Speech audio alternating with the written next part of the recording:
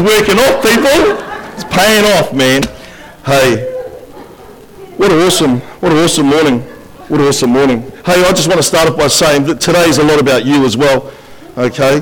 Hey, a lot of it's about you today. So, it's funny, eh? It's funny. For me, God is so good. Like, he's so good. Who was saying it before?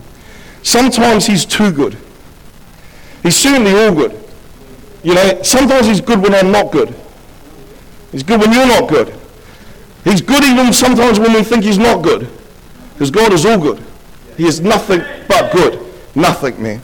So I'm just going to start off with a prayer. Lord, I thank you that you are all good, Lord. I thank you, Father, that this is a day that you have made and we shall rejoice in it, Lord. We choose to rejoice in it. We choose to see the good. We choose to see you, Lord God.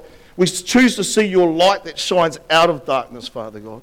And so, Lord, I thank you today, Lord, that you've got something in store for every single person here this morning, Father. Every single person that has come, you've got something for them, Father. So we just give you thanks for today and we commit the service to you in Jesus' name. We all said, Amen. Amen. Whew. Right. My message is called Box Breaker. And it was something that Matt said the other week. And I started thinking about it. It's funny how messages come to me sometimes. It's usually just through a word. It's usually the title that I start with, and then I work backwards from there. And then I copy and paste from a few other messages. Get onto desperatepreaching.com and but what I mean is I get a word and then I follow that word. Lord, the Lord leads me. Spirit leads me. And something that, when Matt said box breaker, something just hit me in my spirit. Because I've been in many boxes. I've been in boxes that I've put myself in. I've been in boxes that other people have put me in. I've been in boxes without even knowing I'm in a box. And so here's the scripture that I'm going to start with. It's Romans 12:2, and it says, just the first part of it, it says, do not be conformed to this world. Be not conformed to this world. And that's talking about the ways of the world, the system of the world. The J.B. Phillips says, don't let the world squeeze you into its mold. And I don't know about you, but sometimes I've felt like I've been squeezed into a mold. I feel like other people's expectations or even the system and society sort of stops you from being who you want to be. When I look at conform, I looked up conform. I sort of knew what it meant, but I just wanted to be sure. Conform to rules usually, but it said this bit, which I really thought was interesting. It said, behave according to a standard. Behave according to a standard. I don't know if you've checked the world's standards lately, but they're slipping. They're slipping, man, big time. And if I'm honest, I've conformed to this world before. I know what the result is. I know what Richard Brown looks like without Jesus. I know what he looks like when he's conformed to this world. Not good, Pastor Ron, not good. Because if we conform to this world, then we just become full of fear, full of greed, anger. So then that creates stress and pressure. Then you're toxic, and then all of a sudden you're burnt out, then you're overwhelmed. And then what? Then the doctor says you're depressed and chucks you on some pills. So the world system is all about pressure. And it starts at a really young age. I hear labels on young kids these days. He's got ADHD. Now, don't get me wrong. Some kids may be a bit full on, have ADHD, But from a very young age, when I was young, I would have had ABCDHD and probably LMNOP as well. Honestly, I would have been diagnosed with that and probably gone, yeah, they're right. But the thing about it was I just had a lot of passion with no purpose. That's what it was. I had all this passion and all this fire and I had nowhere to put it, nowhere to channel it. So I had no purpose. So that's what it was, But here's the thing. You get to school and right from the start, they'll put labels on you. They say to you, I had someone tell my daughter that, not in these so much, we were trying to tell her she was dumb. And at the end of the day, she's never dumb. Never ever dumb. Just the way that she learned was different. The way she received the information was different. And then the moment that they changed the teaching structure for her, massive change, okay? Even with young people, we put so much pressure on them at school. It's like, what are you going to do with your life? Hey, I don't know about you, but I haven't even got that worked out fully yet. Hey, yet we ask a 13-year-old, what are you going to do with your life? And they just go, oh my gosh. And they get so overwhelmed that what? They end up doing nothing. They end up getting pressured, man. I always used to, I'll never forget my son, he come to me, because this is how it works in our family. He come to me and he goes to me, Dad, he was almost 16, and he come to me and he goes, Dad, done with school, bro. I'm over school. I'm done with it, And I'm sitting there going, really? Okay, he goes, yeah, no, don't want to go back next year. And I said, well, because I can't work with what people don't want to do. Right? So I said to him, well, what do you want to do? And he said, oh, Dad, I want to be a plumber.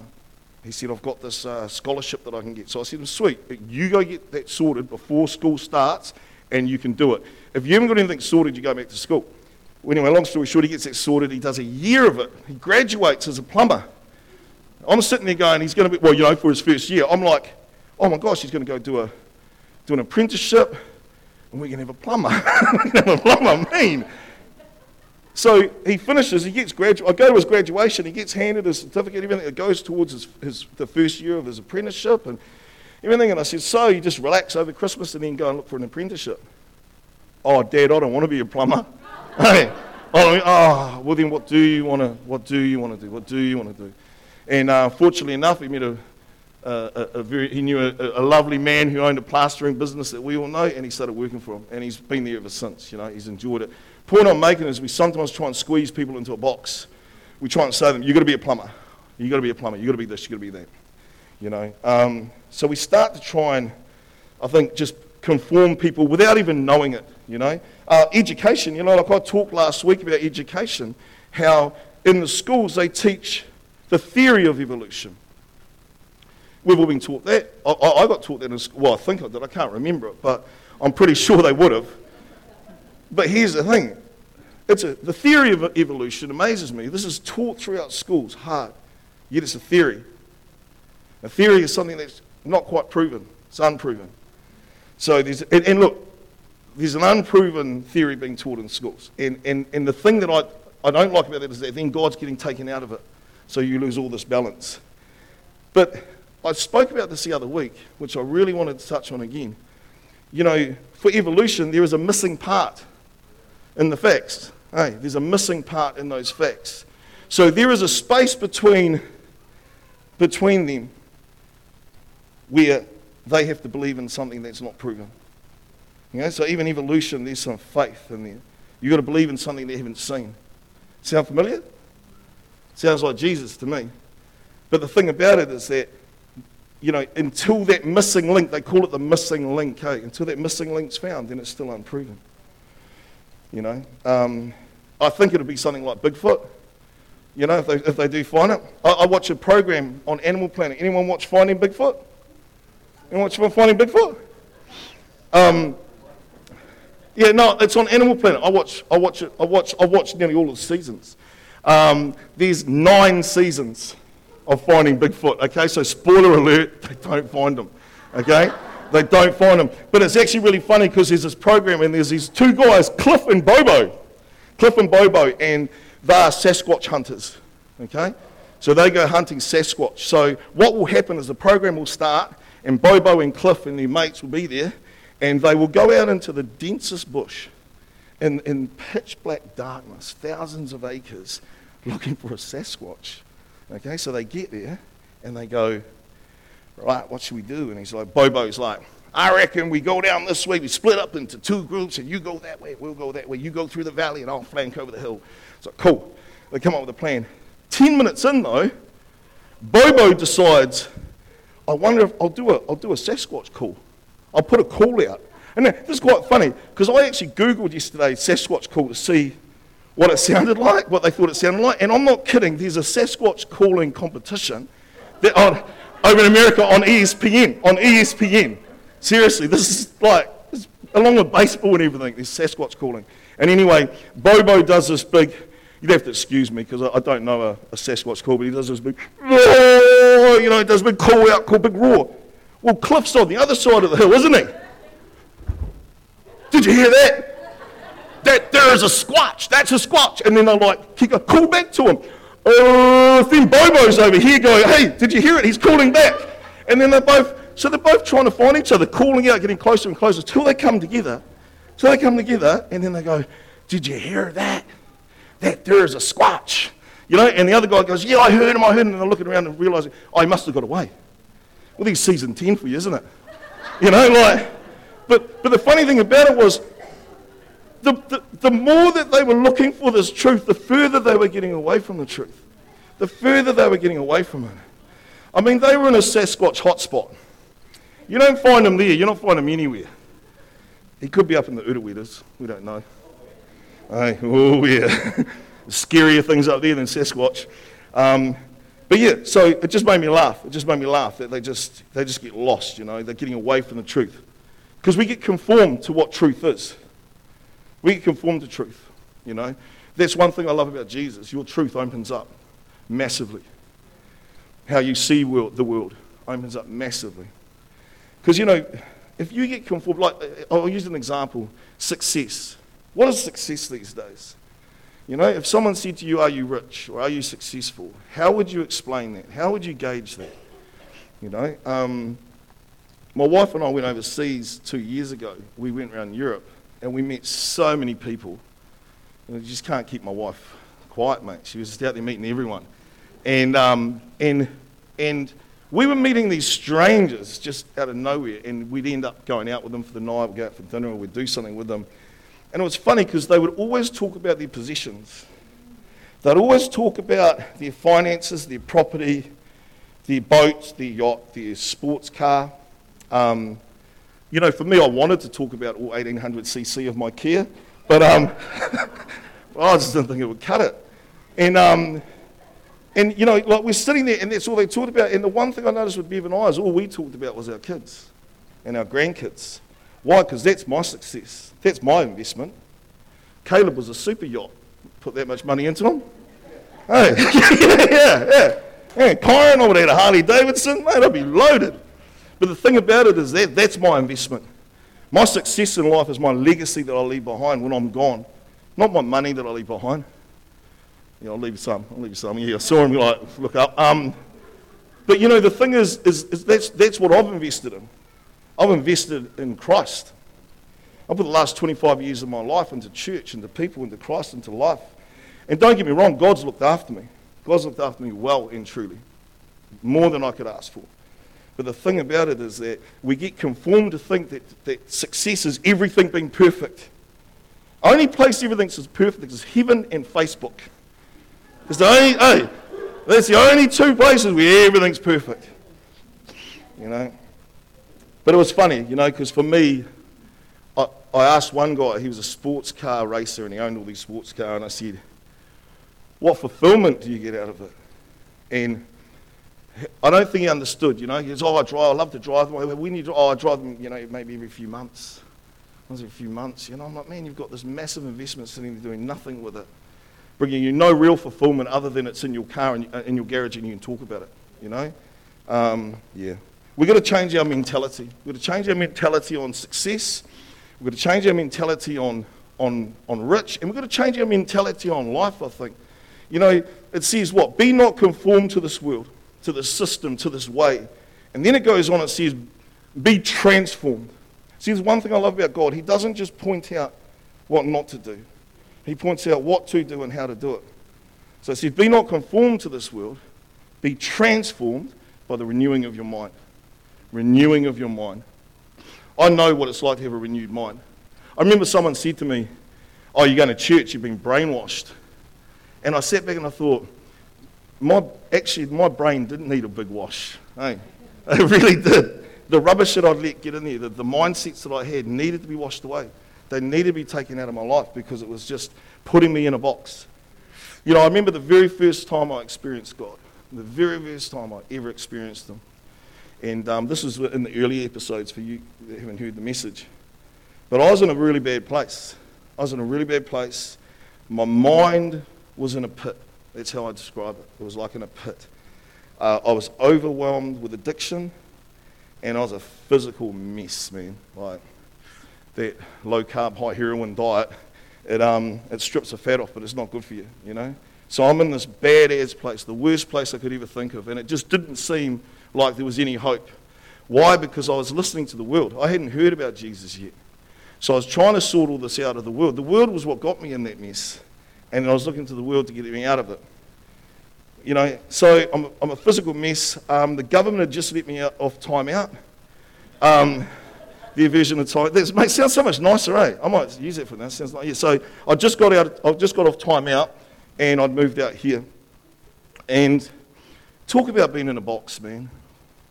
Talk about being in a box, man. I'd put myself in this box, and it was a dark, horrible place, you know. And I'd conform to that way. I'd pretty much conform to that is my life. I remember I was about 25 years old. It sounds funny now, but 25 years old, and I was sort of, oh, well, yeah, it was a good life. You know, wrap it up. I'm retiring now. I'm not doing anything. This will just be me for the rest of my life. You know, I had nothing going for me, and I had nothing left in me. And this is how I know it was God, because it wasn't me. But my encounter with God, and Ruth mentioned it in her testimony, it can be gradual. Hey, you can have a gradual thing where God's gradually working through stuff in you, and you can have some instant stuff. You know, God's not worried about doing things instant. He can do things instant. For me, I look back at my breakthrough, and it was gradual. It was gradual until it was instant, if that makes sense. It seemed gradual. Things were working, but then when it did actually happen, it just happened instantly. Bam. You know, lifted 10 years of addiction off my life. Depression of my life, darkness of my life. You know, and it's really funny, I use this all the time. I remember leaving this church, it was here in this church in 1997 that this all happened. And I remember leaving here that night and getting home, and just, my mind was racing from all the things that I'd heard from God, you know. It was like I was trying to download the internet on a USB drive, you know. Like I was trying to get all of God in my brain at once, and it was just, I remember just sitting there, just being amazed. Well, anyway, the point I'm trying to make is the next day I woke up. I woke up in this. I was still a physical mess. I still had no job. I still woke up in the same bedroom. I still woke up in all the same circumstances, but how I saw those circumstances had changed drastically. All of a sudden, I didn't see it all dark. I started seeing in colour. I started seeing light. I started seeing life. Now remember, this is only 24 hours. Not a lot can happen in 24 hours physically, can it? Not a lot can change, but everything changed in my life that day. Every single thing, and it was because of the way I looked at my life. The way I looked at my life. It had flipped it all around, you know. I saw my circumstances differently, you know, and there's a scripture in Acts 9, and it's where Paul, okay, so Paul, he wrote probably 2/3 of the New Testament, but back in the day, he didn't like Christians. He didn't like the followers of Jesus. He would actually go and kill them. He'd persecute them. But one day he had an encounter with God. And I think, and I like it. I feel like it was similar to my one. He had this amazing encounter, and he ended up going blind, okay? But this is the bit that I want to get to. There's a bit in the scripture where it says, and then the scales were removed, and they fell from his eyes. You know, there's scales sometimes that block us from seeing what God wants us to see because we're too conformed to what the world says. There's scales that block us from seeing the spiritual, you know, and they get removed. Once they get removed, oh my gosh, life is so different, you know. But we need to do that as well. You know, we seem to think that if to be happy, everything has to be all good, eh? Like, everything has to be good to be happy. And then we start looking for perfection. And like I said, perfection's not there. Perfection's not there. So we've got to start learning how to see things differently. We need to start learning how to do things through the storm. You know, Rewa mentioned before, she had a really, really bad week. But she had to get up here and lead the service. You know what I mean? She can't wait. She can't go, oh, hey, can we just wait till 11 a.m. till I feel a bit better? You know, or midday, or can we do it Monday? You've got to be ready. Be ready. So what I'm trying to say is everything doesn't have to be perfect. It's how you see it. The big one is that we don't get overwhelmed by it. That's the big one. You know. It's funny though, everyone seems, and I joke about Facebook, but I put a lot on that because of the influence and the reach that has to people, and that helps conform people as well. You know, and it's like you have to be living your best life. It's almost like everyone has to be putting forward their best life in that, which is all good, as long as we know there's a balance. You know what I mean? I don't think life was meant to be all good all the time. You were meant to be all good all the time. Hey, we're meant to be all good all the time. God's all good all the time. But our circumstances don't have to be. You know, what's it saying? It says it's a bit corny, but it says you've got to learn to dance in the rain. Hey? Yeah, it was corny, eh? But you do. You've got to learn to dance in the rain. You know, I can't wait till I'm only going to be happy when it's not raining. I'm only going to be happy when I've got enough finances. I'm only happy when I'm this, I'm that. Yeah, we've got to find joy. We've got to find joy. Because you know what joy is? Joy is a seep. It's seep. A deep. Yeah, you know it. Do you not say it? Yeah, regardless of circumstances, eh? Yeah, MDC. Yeah. That's it. You've got to enjoy life in spite of circumstances. You can't wait until everything's perfect. That's why Jesus is perfect. You know?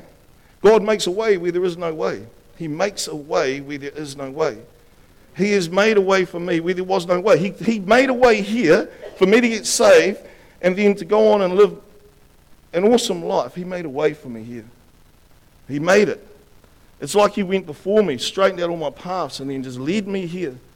And then, man, I just stand there and I humble myself to God, and he changes my life. Absolutely changed my life. You know, in Isaiah 43, it talks about Moses led his people out of captivity, Okay, so he set them free out of Egypt. They were in slavery. These guys were in slavery. They were living the worst life. Moses, God sets them free, and they get to the sea, and everyone's chasing them, and the sea's there and they're blocked. Nowhere to go. No way. There's no way. God made a way. God parted the sea, and he led them through it. Then the water crashed down on everyone that was chasing them, and they got to see that. They got to see God say, I've got your back. I'm looking after you. And yet what happened, a little bit down the track, they started moaning. They just kept moaning about stuff because things weren't going right. You know, they'd witnessed all these miracles, but they'd lost their trust in God. The moment something went wrong, they went back to their slave mentality. They went back to their slave identity. Oh, we should have just died in Egypt. Should have just left us there. Excuse me. You know, we can't have that slave mentality. You know, at the end of the day, it says here, and I love this, it says, I will make a way in the wilderness. He doesn't say he's going to take us out of the wilderness. We'll eventually get out of the wilderness, but he's going to show us a way in the wilderness. It then says he's going to put a stream in the wasteland. He's not going to take us out of the wasteland. He's going to put a stream in the wasteland. We've got to be able to learn to live. But we've got to live in God's grace. And God's grace is above everything else. God's grace lifts us and allows us to live above all the rubbish in the world. And that's where we've got to go to. It says we're seated at the right hand. We're seated at the right hand with him. So yeah, I'm going to finish off on a story. You know, there's and it's actually quite a sad story, but there's a real point to it with this, and I couldn't stop thinking about it when I was putting this message together.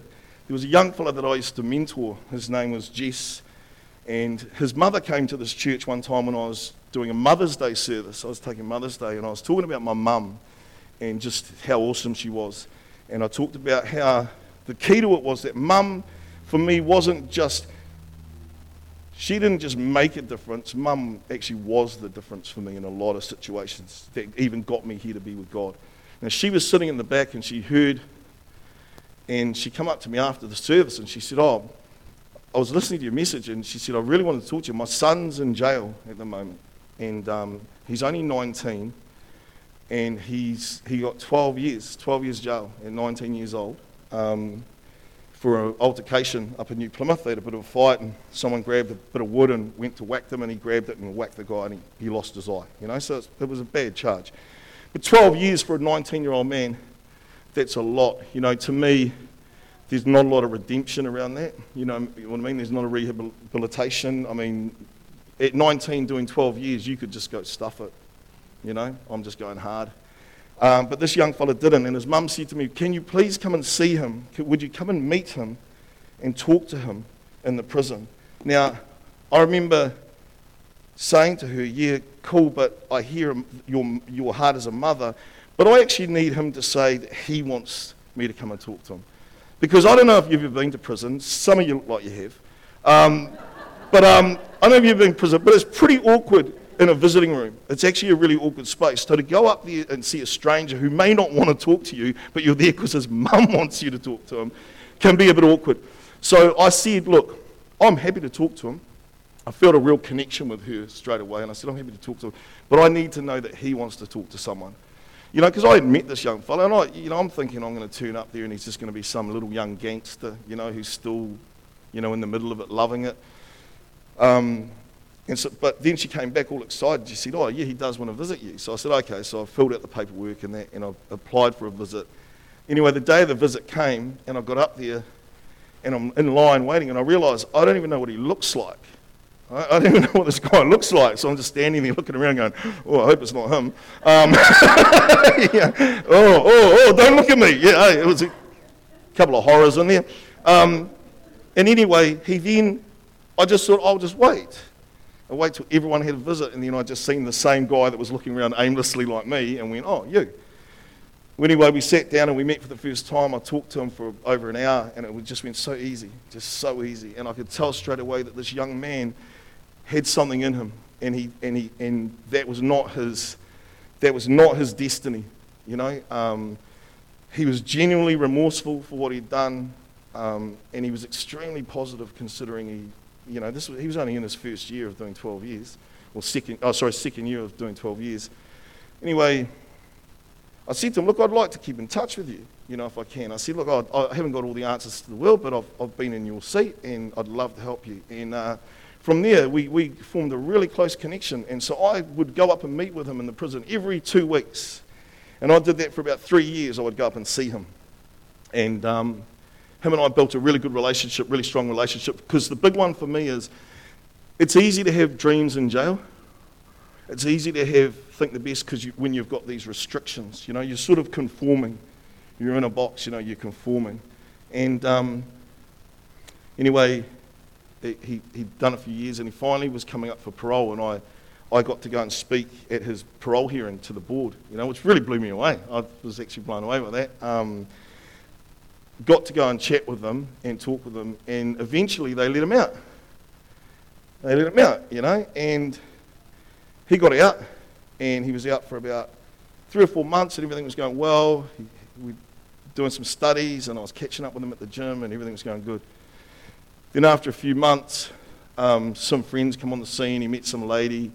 He got involved, and obviously there was drugs involved, so he got back involved in the drugs. And it just went downhill from there. I caught up with him one night, and it had got to the stage where he wouldn't even talk to me in the car. We had to get out of the car because he kept thinking my car was bugged, you know, like there was something in it. So I could see he was just spiraling mentally, and this is all from the drugs and everything else, and I could see him just spiraling. And, you know, the sad thing is that young man, the last time I saw him, we were talking, and I said to him, look, don't do anything rash, because he was going to go to New Plymouth. I said, don't go to New Plymouth yet. Let's wait till I get home from work tomorrow and we'll sort it out. And I got back, and he'd already gone. So he'd made that decision already, but he'd already gone. And then about 3 weeks later, I found that they'd found him up in the bush. He'd hung himself and killed himself, you know. And so that was actually really hard. That hit me really hard. But the point that I'm making is that man was in prison, in a jail physically, and he was the freest he'd ever been in his mind. He dreamt about what he was going to do when he got out here. He had imagination, he had hope, he had everything. And then he's physically out of prison, he gets in here and he puts his mind in jail. We enslave ourselves. He had a slave mentality and he lost his identity and he died, man, you know. And that's the key to it. That is the, you know. And so the thing about it is that we need our minds to be free. It doesn't matter about it, you know. And that comes from our spirits being free and being connected to God. You know, we don't have to worry about, you know, it seems trivial to me now, you know, some of the things, you know, when I think about his death, you know, it's like, man, the guy had everything going for him, but he could not see it. You know, we need to see it. And the only way we can see it is by believing what God says about us, because if we start looking for it in the world, conform to the world, it's gonna ruin us. I see all the mental health. I see the homelessness, the drug addiction, the hopelessness, man, around this world. And that's because people say the system's failing. It's not. That's what it's designed to do.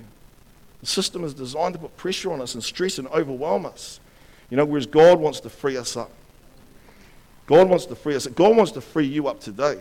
Man, you could have been in Christ forever, and you can still get caught up in it. You can still get that mentality where you just feel like you're just hitting a ceiling. But yeah, it's just around how we see things. You know, like I said before, I see my life so differently now. Someone asked me about my week last week, and I said, I had an amazing week.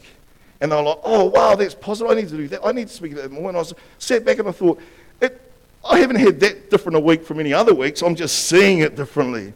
I'm just enjoying it. I'm not letting the enemy steal my joy and try and skip it. Because I'll tell you what, if you wait for where everything, health-wise, finances, relational, work, everything, family, is perfect, man, enjoy that 10 seconds of life. Hey, you know what I mean? We've got to learn how to live in spite of circumstances. God wants to give you joy. Joy. He wants to free you up. He wants to give you a sense of well-being regardless of circumstances, no matter what's going on. At the moment, man, my capacity is increasing. And the reason why is because I'm going, man, I'm not sweating that. I'm not sweating that. Oh, I'll definitely sweat that, you know. Oh, I'm sweating all over that. But I'm not sweating the small stuff, you know. And I'm not letting the world conform me to what my life's like. You know, I'm letting God conform me. And God's just telling me I'm doing really well. God loves me. He was saying, oh man, you're the man. Hey, nah. But he does. You know, you hear what God's got to say, man, you're going to think differently about yourself. You want to hear what the world's got to say, man. I always use this as an example. Jesus said, who do you say I am? He asked us, so who do you say I am? Now, the funny thing about that question was it was more about Peter's identity than it was Jesus. But could you imagine if Jesus was on earth today and he posted on Facebook, who do you say I am? Mate, you'd have every troll in the world. You'd have millions of, oh, you're this, you're that. Nah, you're that, you're this, you're this. Can't let people conform our identity. Our identity is in Christ. Our identity is in God. So my last scripture, because here's the thing, there's a lot going on in the world. Let's be honest, there's a lot going on. I mean, not just personally in our own lives or in the community, but globally. You know, there's a pandemic that's affected this world. So there's a lot going on. And it creates a lot of pressure. It can overwhelm people. And the thing is that our bodies were never designed to carry stress. We weren't. Because God says, fear not. Be anxious for nothing. Don't worry. Why does he say that? Because he knows that stuff's poisonous, man. It's toxic. So anyway, in Matthew 11:28, it says, come to me all who are weary and heavy burden, and I will give you rest. Now I love that scripture because it's not saying, hey, come to me and I'll take all the burdens away, hey, which he will eventually. He'll take those burdens away, but what he's saying first is I'll give you rest even with the burdens. It says in the next bit, yoke with me, partner with me, come together with me, and I'll help you carry those loads. I'll help you through everything. And I love that because he doesn't, see this is the thing, I always used to pray, God, get me out of this, and I'd cry, and I'd, get me out of this. Yeah, some of you have done it. Probably some of you have heard me. Crying away, get me, and then I changed my prayer to get me through this. Get me through this, God, because I've learned way more from my failings than I have my victories. Way more. And sometimes it's just, we've got to carry that burden and we've got to walk that walk for a little while because God's got something for us to learn and pick up, you know, but we can't lose our joy through it. Otherwise, life's going to become real hard. If we're only looking for when everything's all good, if we're only looking for perfection, then we're never going to be satisfied with life. Because the only true perfection is Jesus. Amen? Amen. Right. See what I'm going to do now. I'm getting a little bit of mood music going. Some lighting. You know, today speaking, you know, I know I tell a lot of stories, and I know I sort of just blend scriptures in, but I trust God's Spirit is working. Because it's not my mouth, it's not my voice, it's what God's saying to you at the moment. And there's two things that I'd love to do. The first thing I'd love to do is I'd love to give an opportunity to anyone who just wants to make some peace with God. You know, that's what it is. That's really what it's all about, is getting right with God, is making peace with God. And like Haley said, there's nothing we can do. No way we can earn it. We just have to accept it. So there's two things I want to do now. I want to pray. I want to pray for people. I really want us to pray for some people. I don't want anyone leaving this room carrying anything. If you've got a burden, if you've got anything, we want to pray in agreement that God's got you, you know. So I want to do two things. If you've never ever accepted Jesus, then come up to the front and we'll just lead you through a simple prayer. It's easy. It's easy. I also want to open up for prayer for, man, if you feel like you're in a box, if you feel like you're stuck, if you feel overwhelmed, if you feel anything like that, because we all do, then we need to lay it. And do you know the thing about it? This has to be the safest place in the world. If we can't bring our problems up here, if we can't bring them up the front of church and lay them down at this altar, then where are we going to lay them down? Where are we going to let go of them? So just while Matt and the team play some music, okay, can we just get everyone to stand, two things? Just while we're in this, we only got a few more minutes, but just while we're in here, man, let's just worship the Lord. And then anyone that wants prayer, just feel free to come forward. Just start coming forward and we'll pray for you.